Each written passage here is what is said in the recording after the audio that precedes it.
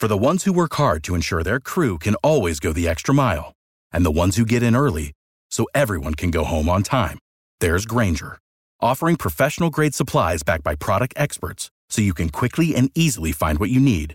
Plus, you can count on access to a committed team ready to go the extra mile for you. Call, click Grainger.com, or just stop by. Grainger, for the ones who get it done.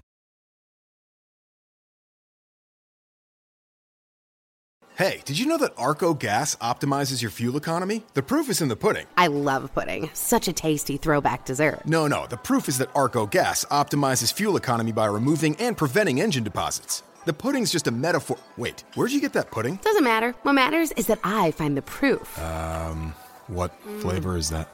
It tastes like proof and tapioca. Arco optimizes your fuel economy. Requires continuous use depending on what you drive and how you drive. Optimizes your engine's performance from the harmful effects of deposits caused by minimum detergent fuels. When life gives you lemons, you make lemonade. And at Wiener Schnitzel, when life gives you sweet watermelons, delicious wild berries, and refreshing coconuts, you make 3 thirst-quenching, ice-cold southern lemonades in flavors that you can't resist. And when life gives you crispy bacon, grilled onions, and savory sauces from Texas, Kansas City, and Carolina, you make tasty barbecue dogs. So this summer, when life gives you cravings for deliciousness, head on over to Wiener Schnitzel and try our Tastes of Summer with barbecue dogs and southern lemonades today. What's going on, Bird Gang? This is Darren Sproles here. I just want to thank y'all for tuning in to Eagles Brawl of the Brawl Network. Don't forget to subscribe to the show and leave a 5-star rating. Fly, Eagles, fly.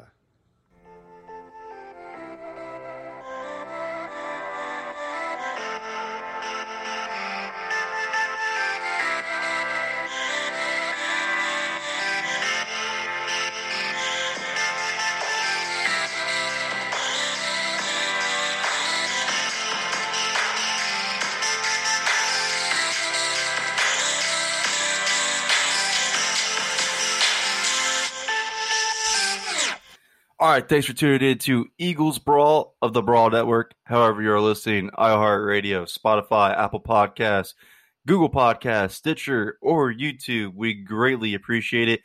My co-host Tyler Steggy in the house. Tyler, we got some exciting news, actually. Some really, odd news, because when you hit me up with this, I was like, oh, no, I'm not doing that episode. But I will definitely be there, because we are having, from WIP, Joe Giglio on the show to discuss with us Carson Wentz, Howie Roseman, Doug Peterson, and his takes on the Eagles. We're going to debate him right here on Eagles Brawl. I have some questions for him and his takes. I know Tyler does. Tyler, how excited are you to have Joe on the show? Yeah, I'm pumped. I'm pumped. I didn't think it would happen either. I just sent a DM because he released a take on Wentz. Quite the take. It was quite the take on Wentz. Yeah, and it'll all be discussed. I do want to just settle something real quick, because there's been a lot of people. I mean, yeah, we're excited to have him on, but I mean, there is going to be respect on this. You know, it's not just going to be, bashing or, shitting on each other. We keep it honest. We keep it real here, but this is an adult. We are adults. This is, we got to keep it real. So it's not going to be Adam Cole, Pat McAfee type thing. we're not gonna throw things at him. We're not going to scream at him. We're not going to yell at him. We're going to be respectful. This is a podcast. This is a platform where we all have discussions and open discussions. But with that being said, I have never agreed with anything Joe has said. I have never agreed with any article he's written. His takes have been awful. So I have to finally get to the bottom of why he feels these certain ways.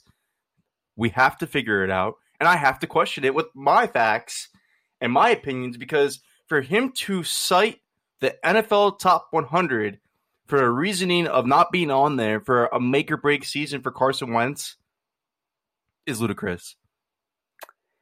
It's ludicrous. So let's just take the Eagles fan hat off our heads real quick. Let's just because I'm looking from a complete outside perspective looking in. If you're looking at the Eagles, not an Eagles fan, you're not invested in the team at all. You probably watch them once a year, maybe twice if you're lucky. and you see that Carson Wentz always gets hurt because that's what national perception of him is from outside the Eagles fan base, is that he always gets hurt.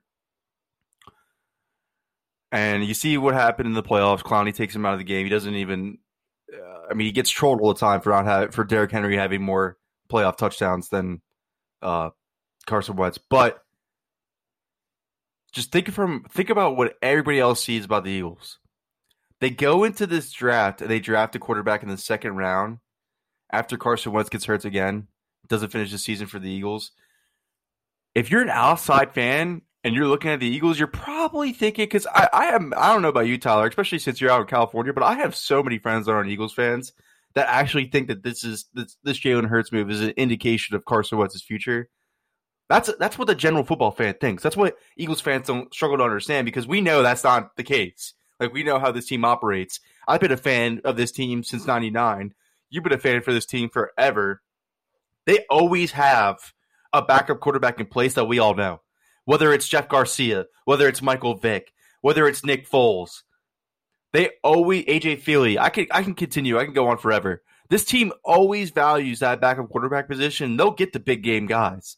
They'll get the Vince Young in the building to back up Vic. They're not worried about what national perception is about how they view the backup quarterback position, because throughout the history of the Philadelphia Eagles, especially the last 2 decades, the backup quarterback has come in and played meaningful games. So the way that this franchise looks at the quarterback position would be a little too complex for the general fan to understand. And I'm just going to tell the truth. That's just me being honest. I'm not saying that every team, like, if you're a Raiders fan and you look at the Eagles and you think this way, that Hurts is going to take Wentz's job, that you're an idiot. I just don't think you know. I don't think you're really fully understand how much this team truly values the backup quarterback position. And my takeaway for reading Joe's article, and I'm going to say this to him as well, I don't think he takes that into consideration. I don't think he thinks that way. For what I gathered, what he implied is he pretty much thinks Jalen Hurts is going to come in and take Carson Wentz's job in a year or two. That's what he must think. And that's where I'm saying that's the disconnect from Joe, from the Eagles, is because he's never really been a fan or invested in this team to realize, hey, this team always takes care of the quarterback position, and they will load it up. They will invest a ton of money in that quarterback position. They'll get the great backup that they think they need to get. They pay guys. This team gave Chase Daniel a huge contract because he was a reliable backup. Hey, they take this quarterback position, the backup quarterback position, so seriously. And I think if you don't understand that about the Eagles, there's the disconnect. I thank you for that opening. That was good. Yeah, that's about 3.5 minutes of this pent-up aggression. Because I hear all this talk on Twitter, and I don't want to toot my own horn or anything, because I don't think this is that many followers compared to other football. But you have 6,000 something followers. I have 7,000 something followers. Not all of that's Eagles fans. We're going to see all NFL talk. I mean, I wrote for Fansided for NFL. I talk NFL. I had an NFL podcast. I understand the whole entire league, so I see other fans and what they say. And it's clear as day to me that they don't have the perception of the team like somebody who's a fan for years invested in the team has, because am I wrong? I just named 1 million backup quarterbacks that they brought in that are famous, that are well-known quarterbacks that started at some points in their careers. This team values it so much that they go into the second round and get one. And again, like in previous episodes, it's not like you and I agree with that move. It's not like we're loving them taking a quarterback in round 2. But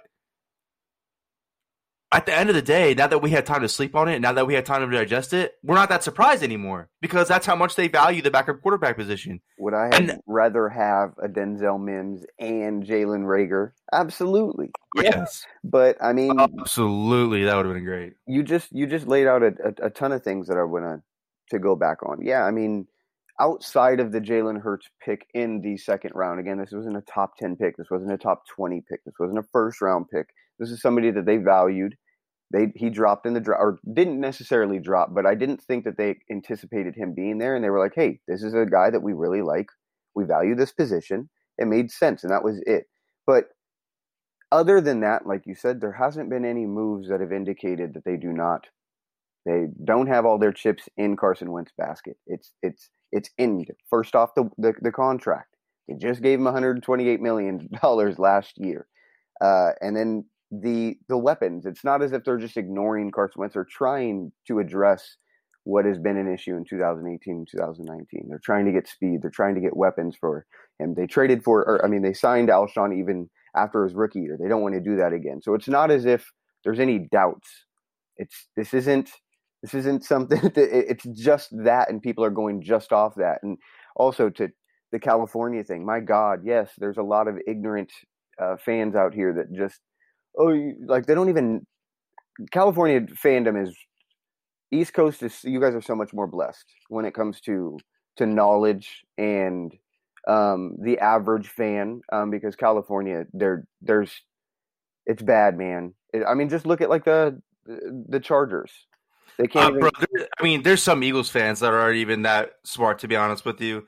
I hate to throw them under the bus and everything, but it's everywhere. I'm sure you deal with it more because there's probably way less of an Eagles fan base out there. In Florida, there's a ton of an Eagles fan base because if you live in Pennsylvania or up on the East Coast, up north on the East Coast, and you retire, you're moving to Florida. So there's a ton of Eagles fans down here. But there's some fans that still think they should have kept Nick Foles. So it's exactly. People still. And that's a thing here too. Where is Foles playing nowadays? Okay, that just let me know I'm just not going to talk to you. We should just not. Right. I want to expand on one of your points real quick, and I'll let you go on. And I'm just going to say this right now, and this is the absolute truth, whether you believe it or not, because up until last year, he played fully healthy. If the Eagles had any questions about Carson Wentz long term, they would have went the Dak Prescott route with Carson Wentz rather than give him the extension. Because, mind you, he didn't get this extension this offseason. He got it last offseason. So the Eagles extended him after a gruesome ACL injury and then a season where he couldn't even finish because of his back. So if they had any questions about him long term, those would have been the times to kept those questions and do the Dak Prescott process. Whereas if you're not sure about Carson Wentz long term, you can franchise tag him. It's only a year. And they weren't even close to being forced. So I don't know if Dak had a 4-year contract because he was a 3rd round pick or 4th round pick. Carson had a 5-year contract. There's that option. Right. The Eagles never hesitated to extend him. Right. So they technically did it 2 years before. That is like them. You can't be more invested in a prospect or a player. Exactly. There's no slight hesitation in doing that where they could have been. Yeah. And I wouldn't even blame them because of the injuries. So to say that they're not that invested in Carson Wentz anymore because they drafted Jalen Hurts is wrong. That's not the truth. Because they could have done this. They would have had 1 year because, like you just said, Dak Prescott had a 4-year contract. Carson Wentz would still have the 5th-year option right now if they decided to do so to keep him on. They didn't even have to tag him exactly. So they could have went this whole Dak Prescott process, which with way cheaper, way less drama. Because it's a 5th-year option, there's nothing Wentz could do about it, and then they also have the franchise tag in their pocket. Thank God. If they didn't believe it, if they weren't as invested in him, but instead he's coming off those 2 injuries. Honestly, the last performance you saw him was against the Saints, where he was awful. He was awful that game, and they didn't have any hiccup in giving him that extension. So to say that the Eagles are make or break year for Wentz with the Eagles, that's just not true. It's just not true. I'm sorry. And I just fully out explain it to you why. The Eagles are clearly invested in the backup quarterback position to the point of taking one in the 2nd round. And we shouldn't be surprised because I named all the very famous, well-known backups that they've had who had succeeded in Philadelphia with the Eagles. 2, they don't sign Carson Wentz that extension. Nothing was pushing them to do that. Howie Roseman had nothing but time on his side. But why waste time if you're already invested in the quarterback you have? If you know, hey, when we get Carson Wentz's contract, we're at least stuck with this deal for 3 years. We're stuck with Carson Wentz for 3 years. do we want to go through 2019, 2020, 2021 with Carson Wentz for sure? And that's when they decided yes. So it is not a make or break year for Carson Wentz. I don't know why Joe thinks that. And this is kind of a super sidebar, but from the team's perspective, it was just a really smart deal as well. You're ahead of the market. You didn't have to get behind Patrick Mahomes, who just got paid ridiculous amounts. Right, the Eagles. It was just a make sense deal for everything. It made sense, and I'm happy. And it makes sense for Wentz too, because he's coming off 2 serious injuries. He might not get that offer again if he gets hurt again. So, and he'll be the 16th paid highest paid quarterback. So whatever. But I'm not saying his contract negotiations were going to be along the lines of Dak Prescott's what they are now, but I'm saying if you had the 5th-year option in your back pocket for that 2021 season, that 2020 season, and you're not sure about Carson Wentz coming off that 2018 season, just play the process then. Right. You had nothing but time. But that's not how the Eagles felt. That's not how Jeffrey Lurie felt. That's not how Doug Peterson felt. That's not how Harry Roseman felt. They decided to, hey, we're investing in Carson Wentz. He's our quarterback no matter what. At least, I think I think that's hard to get out of that deal, and even in the 4th year. So at least for 4 years, you have to be tied to this guy. And they were completely fine with that. There was no hesitation in anybody's mind to do that. So drafting Jalen Hurts at the pick 53 when your quarterback does have durability concerns, it doesn't scream to me that that's a make or break year for Carson Wentz, that Jalen Hurts could potentially come in and take his job. But, that's just my take on it. I'm sure many Eagles fans will agree. This is 4 months removed from the draft, because if you asked me 4 months ago, I would have fuck the pick. But no, it does, man. Sleep time. What helped was I love Jalen Hurts. I love Jalen Hurts coming out. He was my quarterback 3, to be honest with you. I was very high on Jalen Hurts, but I want to get a convo with Johnny, because I didn't know, or I haven't seen that he's expressed that because you mentioned that he doesn't think Hurts is going to pan out, or did I hear you? He doesn't think he fits the offense. He doesn't think he fits the offense, but I don't think he does either. So that's why I think there's a lot of West Coast in him.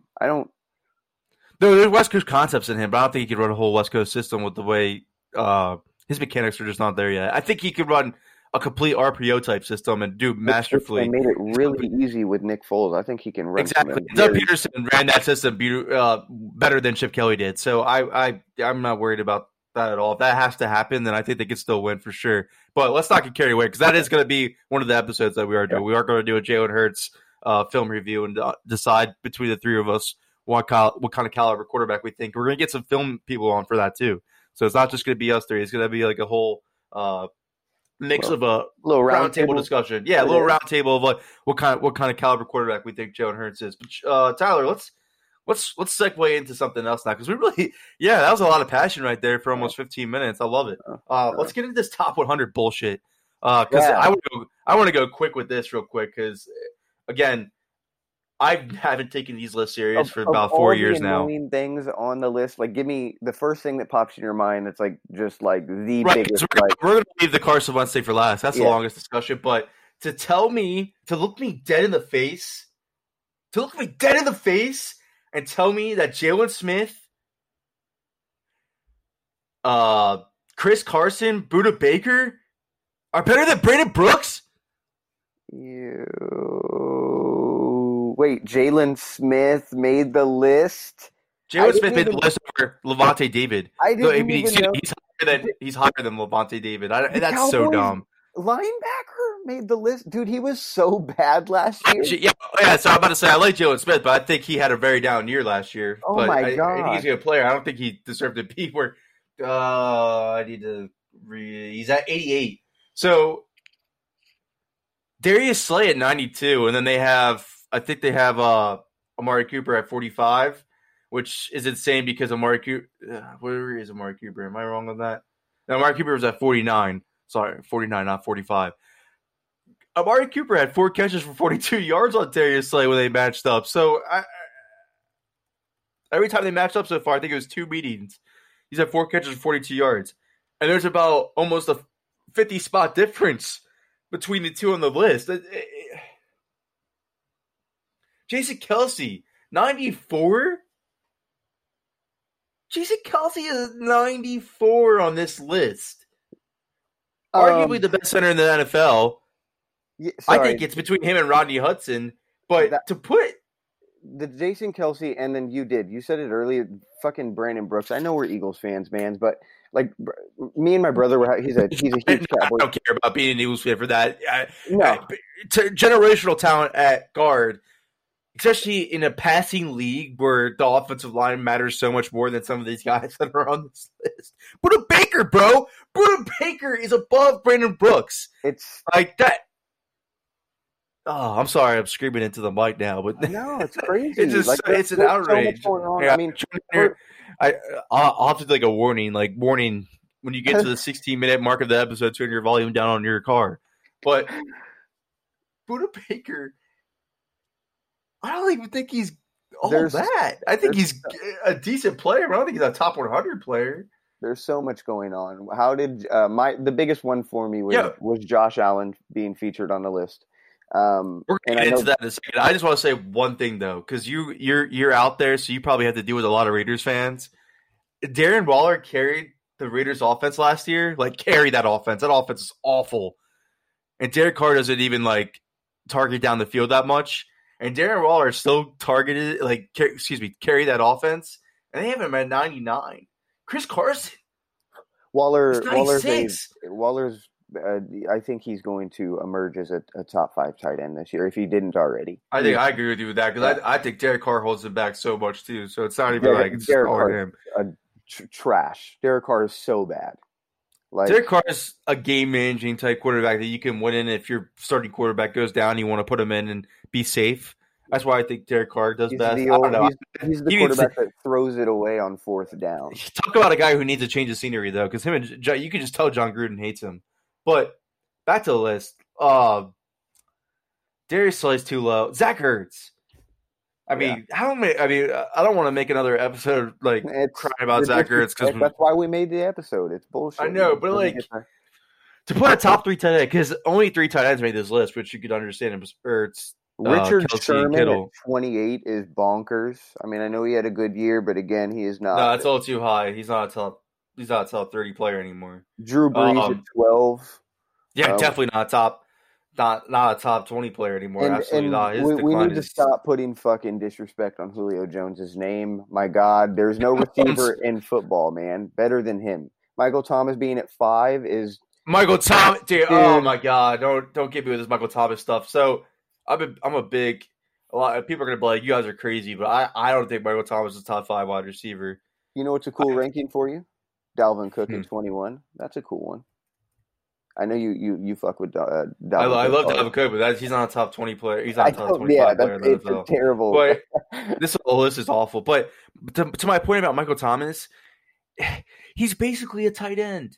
He basically played the tight end role in that Saints offense. There's all slants, intermediate stuff, nothing downfield because, I don't want to sit here and say it's Michael Thomas's fault. It's really Drew Brees' arms just completely falling off a cliff. But it's not like Michael Thomas does much downfield anyways. That's what they had to bring in Emmanuel Sanders. They needed more separation from guys. Volume does not mean talent. Yeah. When you're usually our high volume guy of Michael Thomas's volume, you're a tight end usually. So that's why when I said that episode about Zach Ertz, and I don't know if anybody else agreed with me because all I heard was you saying that was good. That was a good one. But I think Michael Thomas is the Zach Ertz of the Saints offense. Yeah, it's. But when you're evaluating a receiver, think about what Deshaun does for an offense like the Eagles. Take the box score out of it, please. Yeah. If you're evaluating a wide receiver, take the box score out of it. That's all I ask. Well, yeah, of course. There's too many. It's just too much context to add to some of these box scores because Michael Thomas is in the Saints, Sean Payton, high octane passing offense that thrives on because now even Kyle Shanahan's kind of implementing to me Kyle Shanahan is the mini Sean Payton. He's implementing all this yak stuff, all this short intermediate stuff that is supposed to make yards after catch, and it works. They both do it well. That's why I think you can see Michael Thomas on the Saints have crazy numbers because of that type of offense that they run. There's about 5 to 7 receivers that can probably step in. I'm a huge Mike Evans guy. I'm a huge Odell Beckham guy. They're both better receivers. Absolutely. Talent for talent-wise, absolutely, no doubt. Mike Evans is a top 3 wide receiver to me, in my opinion. But and Odell is at that caliber too. It's just Baker was that bad last year. Jameis was that bad the whole entire Mike Evans career. I don't care what the box score says. There were so many missed opportunities. And I live in Florida. I see so many Tampa games when I don't even want to. Like, it really was all Jameis. I'm interested to see if Mike Evans performs along the same lines as Randy. Now, I don't want to say it because I don't think Tom Brady's that in his prime anymore, but it would be interesting to see if he performs along the same lines of like one of Gronkowski's top seasons with Tom Brady now, because now he has the accuracy he always needed. He had like 27 I think Godwin targets last year. I think Godwin will be the receiver and I think Evans is better. It's possible too. That's also possible because Tom Brady targets the slot a lot. So he is now. I think the Evans fit. I wish it was in 2007 with 2007 Brady. That would be. But I just don't think then I would be more comfortable with that, saying that he would replicate a Randy Moss type season. With Brady, but the O line in Tampa is going to be huge. Brady can't get back to unless he gets that. Do you think Zach Martin's better than Brandon Brooks? Like, without bias, that's what I was going to say. I mean, how big is the gap? It's a big difference. It's a big gap. 50 or 40 or something. It's 99 to 55. 55. That's a huge gap. I think they're on the same caliber of player. It's hard to pick for me to pick one. I think Zach Martin and then Quentin Nelson. I think they're all tier 1. I think those guys are tier 1. They're all tier 1 for sure. But Quentin Nelson's really high on this list. He's 29. Yeah. My brother's a Cowboys fan. He asked me that question like a week before this list came out. He was like, "Who's the best guard in the league?" And I was like, "Shit, I think Brandon Brooks." But here's where you could have put Brandon Brooks, because you see, like, if you're gonna say Zach Martin and Quentin Nelson, I'm not gonna argue if you think those two are better. Honestly, I'm just not gonna argue with you on that. But agreed. Logan Ryan is not a better caliber player than Brandon Brooks. That's incredibly disrespectful. So Logan Ryan.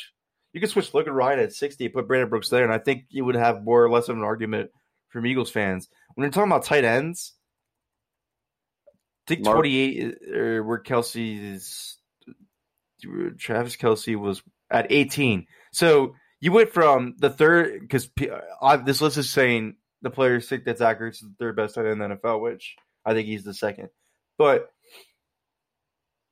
you're telling me 85 to 18, and then I think Kittle was like 7 or 9, or he was in the top 10, I think. He was 7.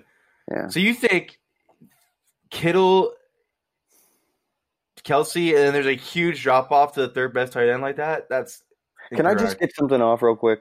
It's on my chest and it's bothering me. Zach Ertz. It's not even about owns the NFL record in receptions of the season, and they're telling me that's that much of a drop off from Kelce. And I appreciate you just going in on the Ertz thing, because it's needed. He doesn't get near lead, and this is why we had that segment. He doesn't get nearly enough respect. His blocking is not far off from Travis Kelce, and his receiving is better. So let's have that discussion. But the receivers again, DeAndre Hopkins is listed above Julio Jones. One thing that should go into everybody's receiver evaluations is speed and what it can bring to an offense. And Julio Jones, what makes him an absolute freak is he's like a 4.4 receiver, and he's 6'3", 220. And he's a great route runner. Like, Michael Thomas can't stretch the field. And that is a huge deal. That is why I would take a guy like Tyreek Hill over him, because you almost demand 2 guys at the same. You have to have a safety over the top, and you have to have a corner. You can't just put one guy.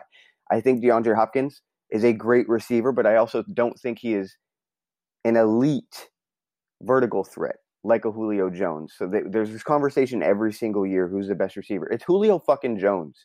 And until something changes, he's in his own tier. Yeah, it is Julio. The only thing that bothers me about Julio, it's the ends or the touchdowns. But I have a theory with that too. I think Matt Ryan plays into that. Yeah, he definitely does. He's accurate in the red zone. He's inaccurate, but also he can't extend a play. Extending a play goes a huge way in touchdowns in the red zone. It does also. I mean, yes, you're right. Matt Ryan definitely plays into it, absolutely. But Julio also, I think there's some situations where he plays a little bit down to his physical competition in the red zone where it pisses me off. But he is the best wide receiver. And like I said in that Ertz episode, there's always a flaw in every player. There's there's no such thing as the perfect player. Like that's not how the NFL works. Every player has to have some certain type of weakness. If there wasn't a player with any type of weakness, if Pat Mahomes didn't have a single weakness at all, then the Chiefs are going to the Super Bowl every year. Because one of these players always makes one little mistake no matter what. Am I right? You're very right. Sorry, I'm taking a picture of you because you're just like leaned back with his feet up. This is amazing. Bro, I'm chilling, man. I am really chilling because I really have to relax. I have to relax for this Carson Wentz because let's just get into it now. The fucking Jadeveon Clowney at 41 is probably where I would have put Carson Wentz because Jadeveon Clowney was not good last year. He's becoming one of the most overrated He's been overrated. He's really up there. Because he's overrated because of what people make him out to be, though. Because he's a complete. Oh yeah, he was a beast at South Carolina. But yeah, a lot of people are still stuck in that. But he's a complete defensive end where he can stop the run. I think he's way better against the run than he is a pass rusher. He's very similar to Brandon Graham.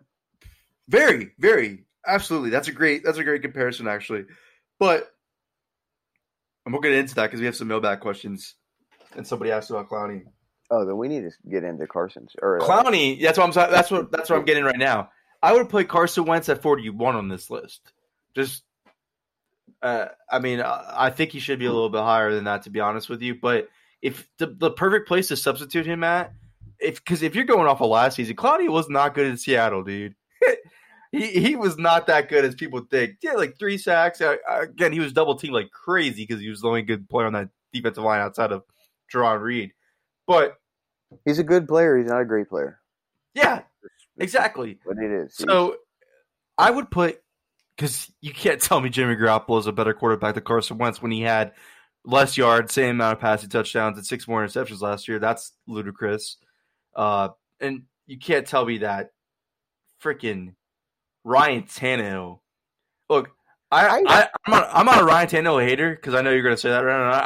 I think he was great last year. I think he was exactly what the Titans offense finally needed, and they finally woke up on Marcus Mariota. I thought he had a great year, but he's not a better quarterback than Carson Wentz. That's bullshit.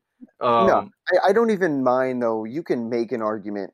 I could see if people are like, hey, the Titans were having an average season. Ryan Tannehill came in, saved the season. He won. So I can see why he played incredibly well. He deserves to be on this list. Just Clorox knows you want your clothes smelling fresh and clean. But what happens? That's why we created Clorox fabric sanitizers to freshen up your clothes between washes, pre-treat extra stinky laundry, and make sure every last odor comes out in the wash. Clorox fabric sanitizers take care of all that and eliminate 99% of odor-causing bacteria. Plus, they're bleach-free and safe for all colors and fabrics. When it counts, trust Clorox.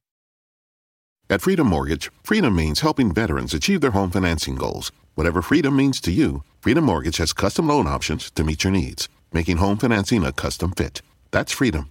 Visit freedommortgage.com/VA to learn more. Freedom Mortgage Corporation, MLS number 2767, www.nmlsconsumeraccess.org, 951 Yamato Road, Boca Raton, Florida, 33431, 800-220-3333. Licensed in all 50 states. For complete licensing information, visit www.freedommortgage.com/state-licensing. Equal housing opportunity.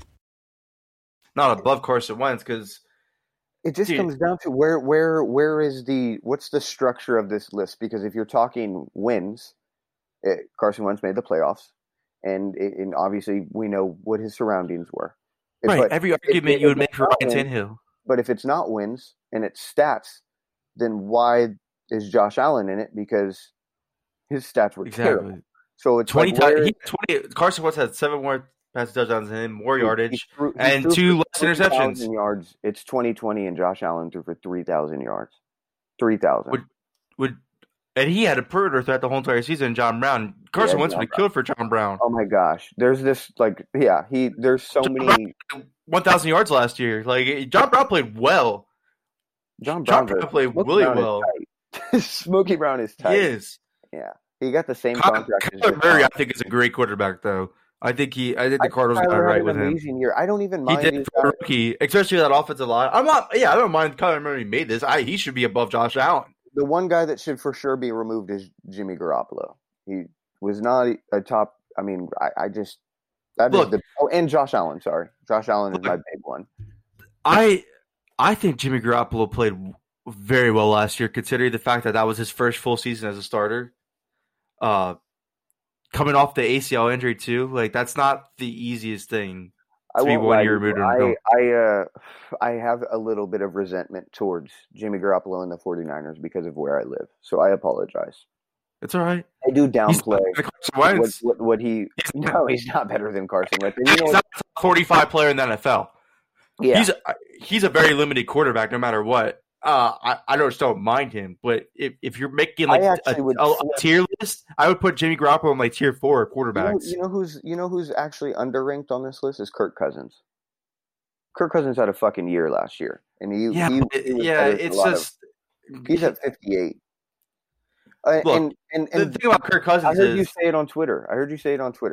Deshaun Watson and Carson Wentz. It should not be when you say Carson Wentz is better than Deshaun, and that's fine. You can think Deshaun is better than Wentz, and I'll hear you out. I don't agree with it, but if somebody says that Carson Wentz is better than Deshaun Watson, it is not some like crazy asinine statement. That's like no, this is a very I can't believe he didn't make this list.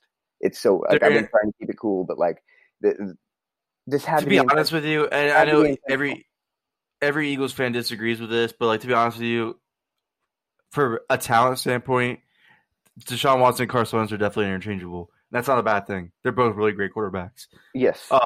There are things of Deshaun. I would say Wentz is better than Watson personally, but from a talent caliber standpoint, from talent, because yes, I know what you're about to say, and I completely agree. From just a talent standpoint, though, they are both along the same lines of talented quarterbacks. Agreed. I agree. I 1,000% agree with that, and I think they miss in different ways. That's why that opinion never bothers me. If anybody says Deshaun Watson's better than Carson Wentz, fine, I'll listen to it. But if you're telling me that you think Josh Allen is, then I think you're a dumbass. Like if you're telling me that you think Ryan Tannehill is, Jimmy Garoppolo is. And I'm always the one that I think I always, I mean, you do too. We found out when we recorded that episode that we always say, like, Dak Prescott is good. Like, he's not bad. Like, he is a good quarterback. But yes, he's not better than Carson Wentz. I'll die with that. He's not. It's not the truth. And if he was, I think Jerry Jones would have locked him up way before this whole situation happened. But that's just me. Cowboys would just be because not only that. Here's my thing about where Cowboys fans argue about this, and I hate to get into this, but I'm sure people are going to take what I'm about to say and use it as their comeback towards Cowboys fans. But never, ever did Jerry Jones have a problem paying Tony Romo.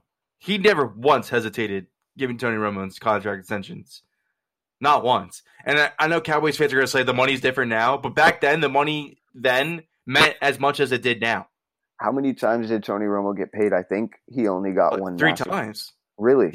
He's got it might be 2. He's got 2 contract extensions. Career late.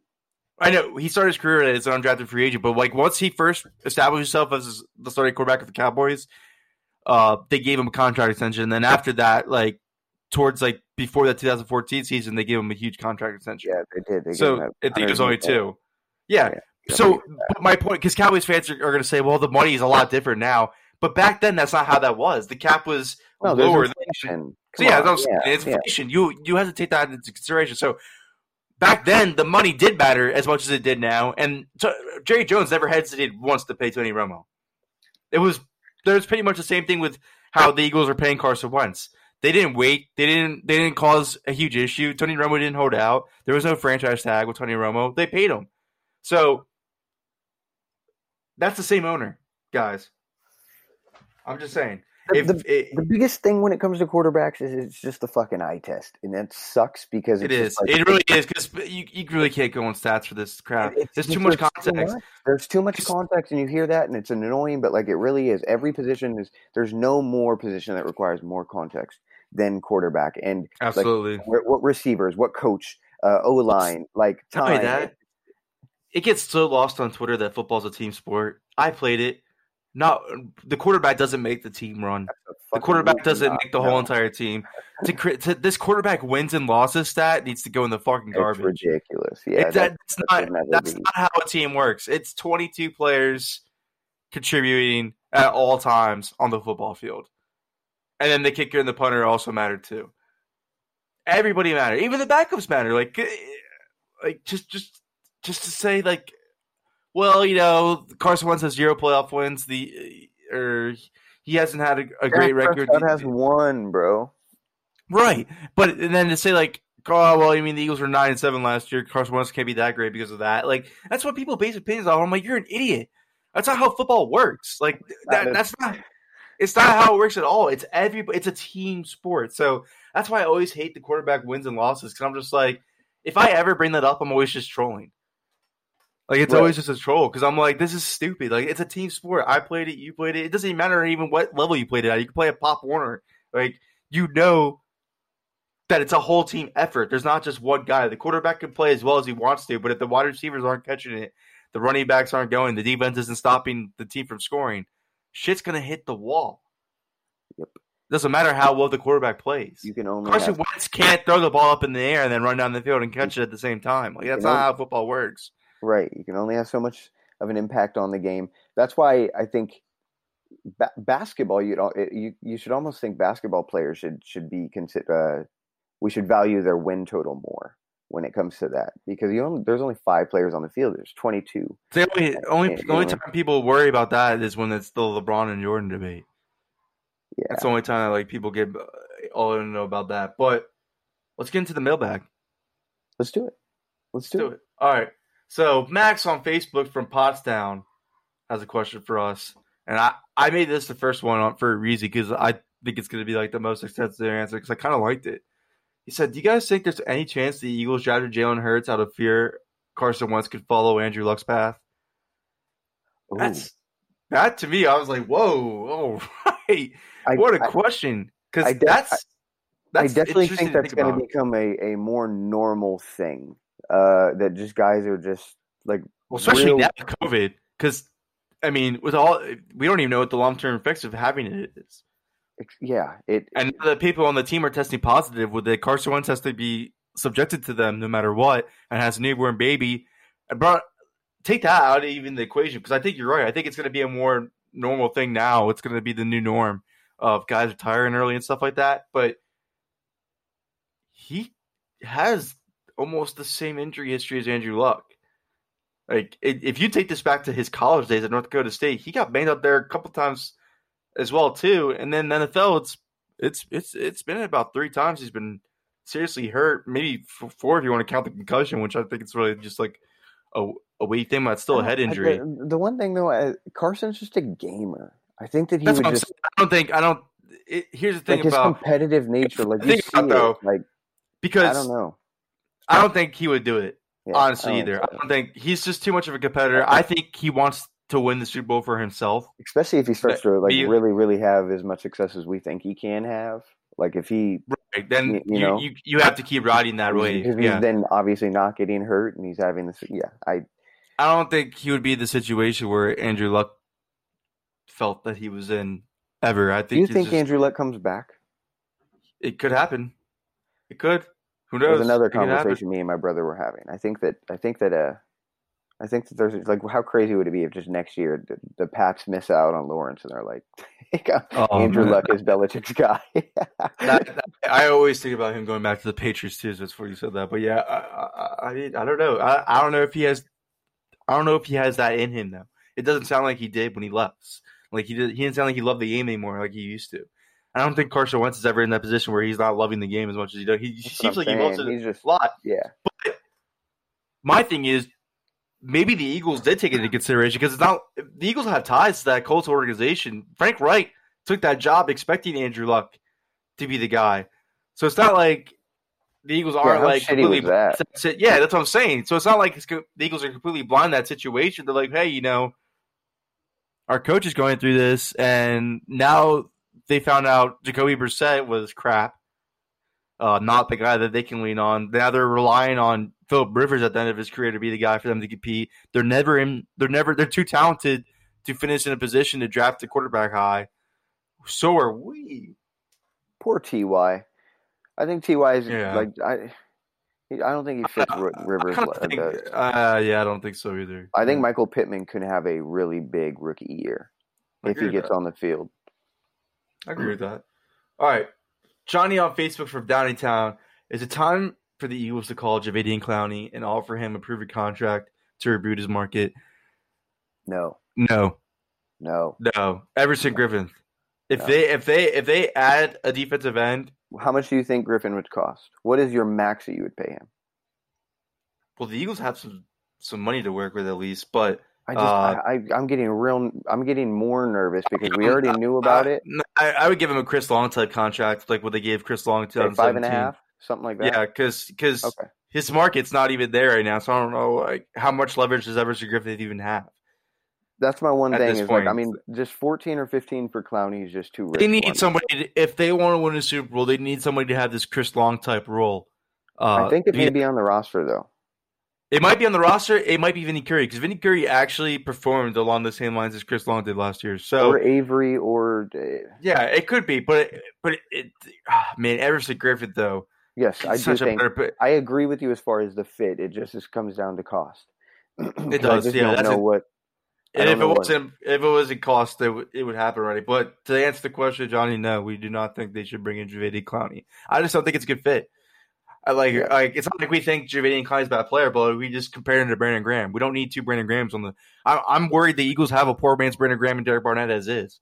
So I would bring in Everson Griffin for the pass productivity standpoint and the fact that he's not going to demand to eat all Derek Barnett snaps. He can come in on the key third downs. He can come in on key patchy downs. I hate how much I agree with the Derek Barnett is a poor man Brandon Graham. It's got me sad. I'm sad about that. It is because as a top 15 player, you should not be. I keep hearing his age. And I'm. It doesn't matter. I'm hoping it's. Yeah, that means little to nothing to me. I think I think Derek Barnett's an average player, and that's fine. It's not a big deal anymore. I'm going to go on his Instagram and get hyped.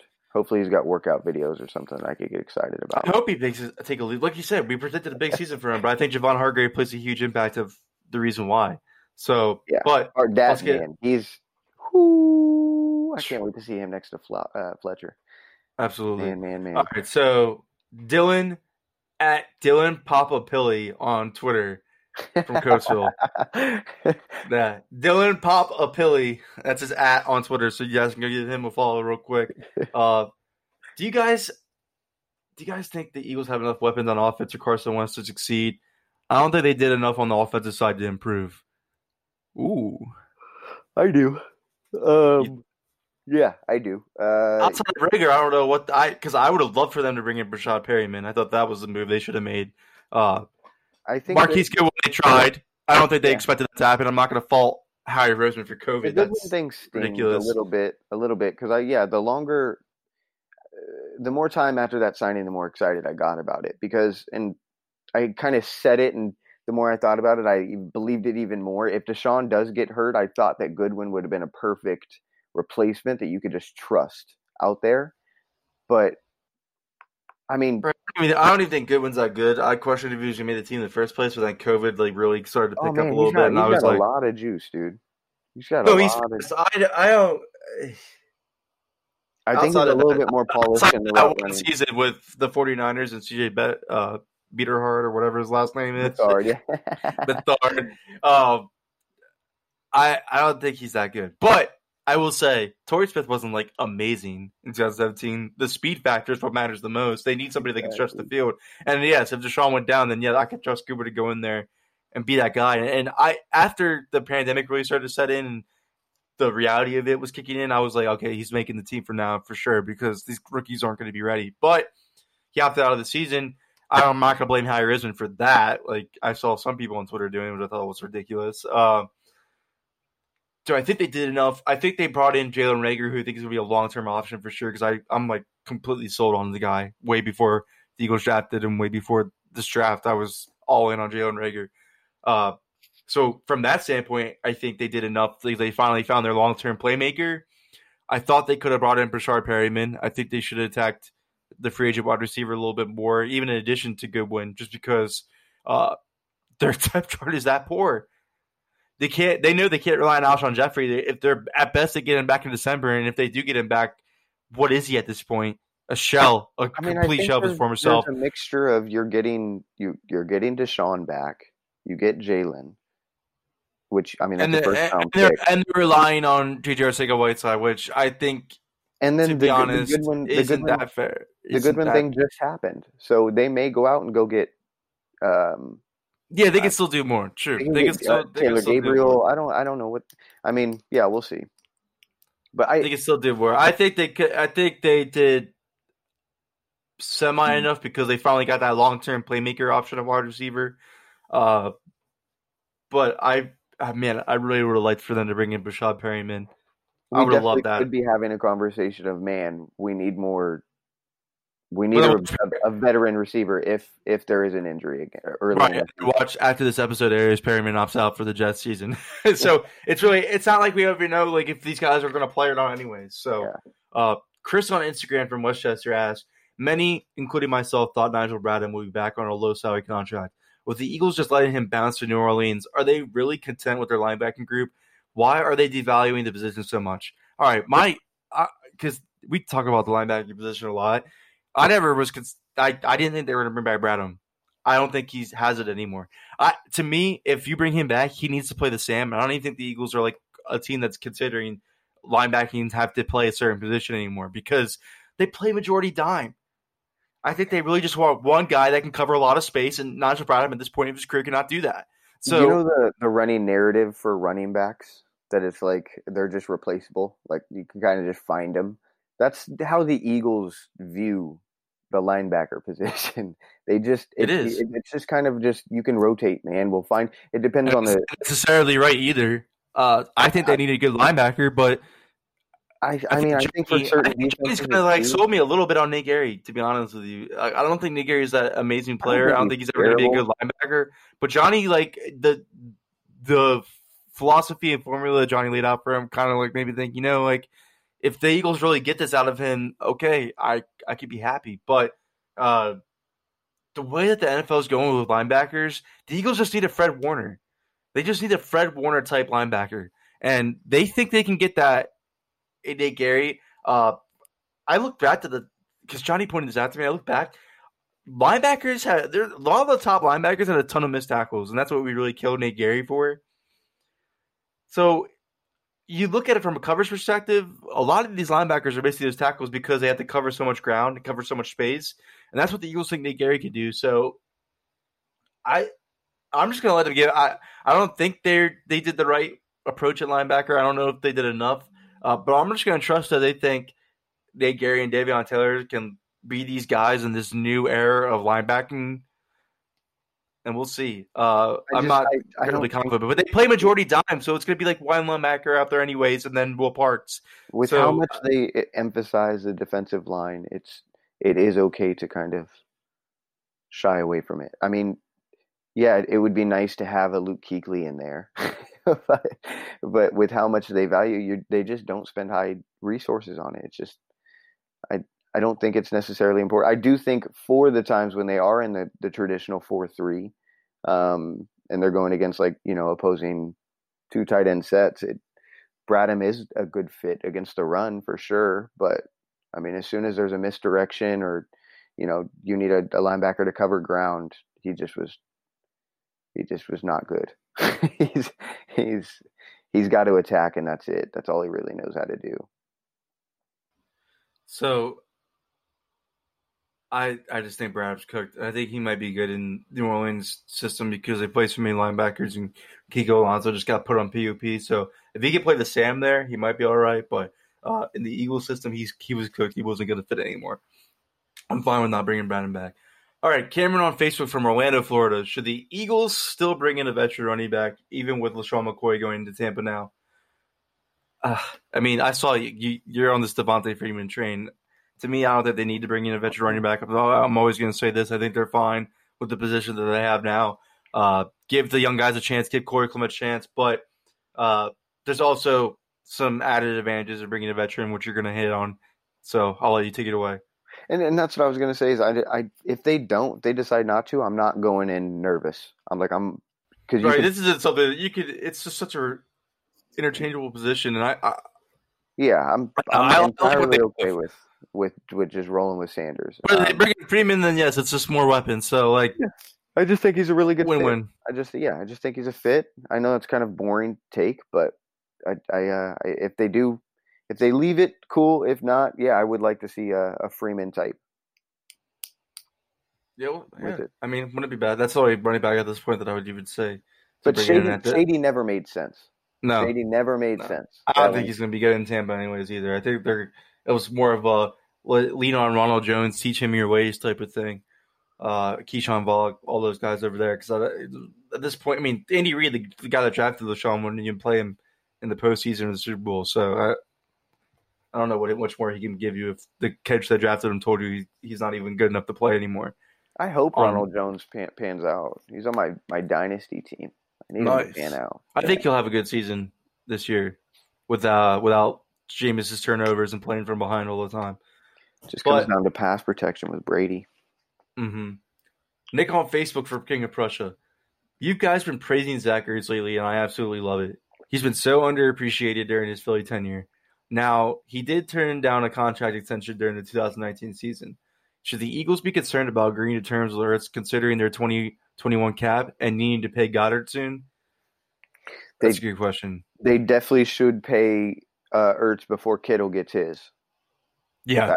Kittle is about to get paid fat. So that's what I'm trying to think. I'm wondering if the Eagles are actually working on this right now. I wonder if that's gonna be their surprise because it always seems like in training camp they have that one big extension, and to me I think it's gonna be Zach Ertz just because I think Howie Roseman's already taken the cap into consideration now that this is such a lost season, and he's looking at the Eagles have I think if you look at their top 53 players on the team they have about 20-something million in cap.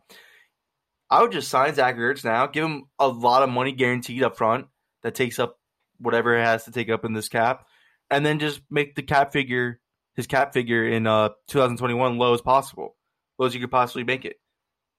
Yeah, that he agrees to. I mean, it just makes a ton of sense. You just don't take away your quarterback's best weapon. I am curious to see how they handle signing Dallas Goedert and what his You pay both. No hesitation. Yeah. No hesitation whatsoever. He might get longer years. What do you think his market would be? 9 a year? Big though. So that's what you would have to think. It might be more than that because if Dallas Goedert was to hit the open market, and I'm sure his agent's telling him this, he would probably he'd probably make Austin Hooper money because of the potential. Because he could definitely be. I think he's a top 10 tight end in this league.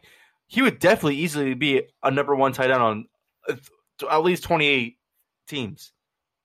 Yeah. 28 teams. I want him to. And how free agency works, the top guy that's on the market at the time always gets overpaid. It doesn't matter. Austin Hooper got way overpaid, I thought.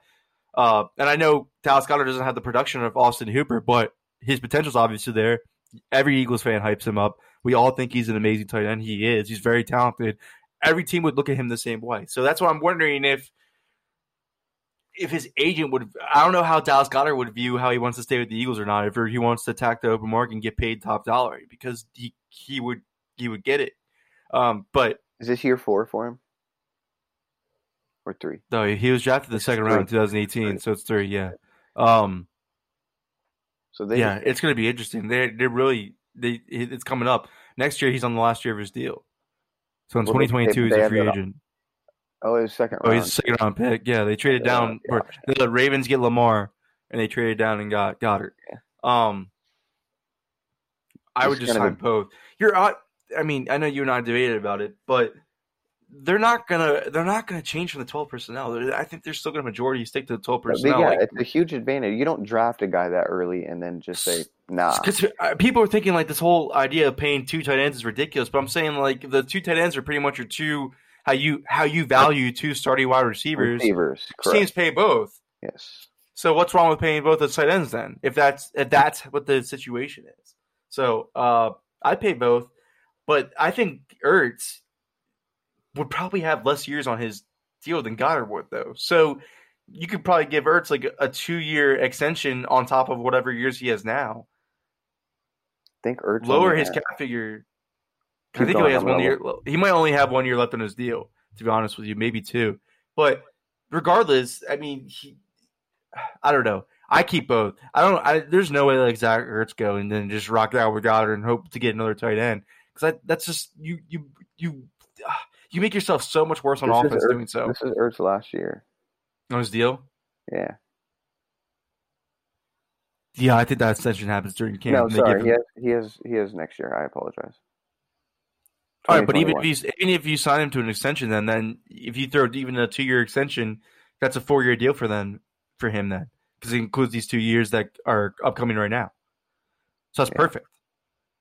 So that's something you could probably see during training camp. If Zach Ertz agrees to like a 2-year contract extension, the Eagles give him a bunch of guaranteed money up front. His 2021 cap figure gets lowered, and then he gets backloaded money. Because that's usually what Howie Roseman likes to do, is backload contracts. And then you work on Goddard, because you're going to have Alshon off the books soon. You're going to have Deshaun off the books soon. I would assume, because Jalen Reagor's on his rookie contract, I'm assuming if they want to figure out the wide receiver opposite of him long term, if it's not J.J. Arcega-Whiteside, you would go through the draft and try drafting one in the first round again. Especially in this 2021 class that's coming out right now, it's a good stack up. Well, it's heavily loaded with number 1 true wide receivers. So you get one of those guys during the first round of that draft, pair long term with Jalen Reagor, then they're both on rookie deals. You could pay Goddard and Ertz what you're paying them. They take up the huge wide receiver contracts. Boom. There you go. Perfect way of doing that. One reason why I was okay not drafting another receiver in round 2 or 3 was how deep the receiver draft is this upcoming draft. This draft isn't going to be nuts again. And I want them to go round 1 or 2. As deep as this one was, but it's top heavy. It's more top heavier than this one was. Yeah. For sure. All right. Yeah. Last question. Brandon at Brandon Vidrine on Twitter from Louisiana. Do you guys think Matt Pryor starts any games for the Eagles this season? Also, who's your surprise player on defense that no one is talking about that brings an unexpected impact this season? All right, so Matt Pryor definitely starts games this season, absolutely, for sure. Whether Jason Peters plays the whole season at right guard, he won't play the whole season. I think he will be back to left tackle, but regardless, his injury history is real. He misses some snaps during games. Matt Pryor will definitely get some viable playing time no matter what this year. Absolutely, now that Brandon Brooks is down. My surprise player on defense would probably be Genard Avery, because I do think he's going to play some type of role. I think he's going to have that Josh Sweat. I don't want to say Josh Sweat 2019 season, but 2018 season where you saw the Eagles put him in more. Maybe he has a 2019 type snap count impact, because again, they don't really have the defensive end that clear picture there yet. We don't know if any Curry's going to come back. We don't know if they're going to add anybody else. So I think Genard Avery can do that, because he can also drop back into the coverage. I think the Eagles are going to want to do that a little bit more with him on the field. So I think Genard Avery will be that guy. I'll probably take your answer though, right? Man, you're too good at this. You just kind of just answer that all to yourself. I felt bad. I was like, I'm going to try to pick somebody else, but I can't really think, because it's not really a surprise. But somebody who I think has a real, I guess, role in this defense is I think Jalen Mills is going to be really, really, really damn good. Whether it be at safety or if he slides to cornerback too. I think he's going to be a really damn solid starter for us. I don't think he's going to be like a rotation. I think he's going to be a starter. And that's a good answer. Have a pretty good year. I like that answer. I like that answer a lot. That's a good answer. But do you think Matt Pryor plays a lot? I mean, yes. No, 100%. That one was a thing where I was like, yeah, I mean, I would just repeat you. Yes, he. Yeah, that's for every reason. Peters, I don't think Peters is going to to stay healthy. I mean, you just can't count on him for 16 games. Right. There's no way. Yeah, absolutely not. All right. That's it from us. We talked about a ton of stuff. Tune in next week, next Monday. If everything's going on, everything's going all right. We'll see how the Steelers work because I'm down for that. I'll be ready for Sunday with Joe. But next Monday it's going down. It's going all right. So next Monday 100%. We will have that episode out with WIP Joe Gugudo joining the show. We will discuss Carson Wentz, his thoughts on Howie Roseman, Doug Peterson. Finally, get to the truth of why he feels these ways. We'll debate him with facts, see how he responds. It's going to be an interesting episode, so tune in to next Monday. Again, thanks for tuning in today. Got some good information out. Got a great mailbag. We appreciate that. Again, you can leave questions for the show on Apple Podcast reviews. Or go ahead. I forgot. Go Birds! Go Birds. All right. You can at the show at Eagles Brawl on Twitter. Thanks for tuning in, guys. Clorox knows you want your clothes smelling fresh and clean, but what happens? That's why we created Clorox Fabric Sanitizers to freshen up your clothes between washes, pre-treat extra stinky laundry, and make sure every last odor comes out in the wash. Clorox Fabric Sanitizers take care of all that and eliminate 99% of odor-causing bacteria. Plus, they're bleach-free and safe for all colors and fabrics. When it counts, trust Clorox. At Freedom Mortgage, freedom means helping veterans use their homes for better living. Whether that be through refinancing your mortgage, accessing cash through your home's equity, or helping you purchase a new home, making home financing a custom fit. That's freedom. Visit freedommortgage.com/VA to learn more. Freedom Mortgage Corporation, NMLS number 2767, www.nmlsconsumeraccess.org, 951 Yamato Road, Boca Raton, Florida, 33431, 800-220-3333. Licensed in all 50 states. For complete licensing information, visit www.freedommortgage.com/state-licensing. Equal housing opportunity. Without the ones like you, who work tirelessly to keep things running, everything would suddenly stop. Hospitals, factories, schools, and power plants, they all depend on you. No matter the weather, emergency, or time of day, you're the ones who get it done. At Grainger, we're here for you with professional-grade industrial supplies. Count on real-time product availability and fast delivery. Call, click Grainger.com, or just stop by. Grainger, for the ones who get it done.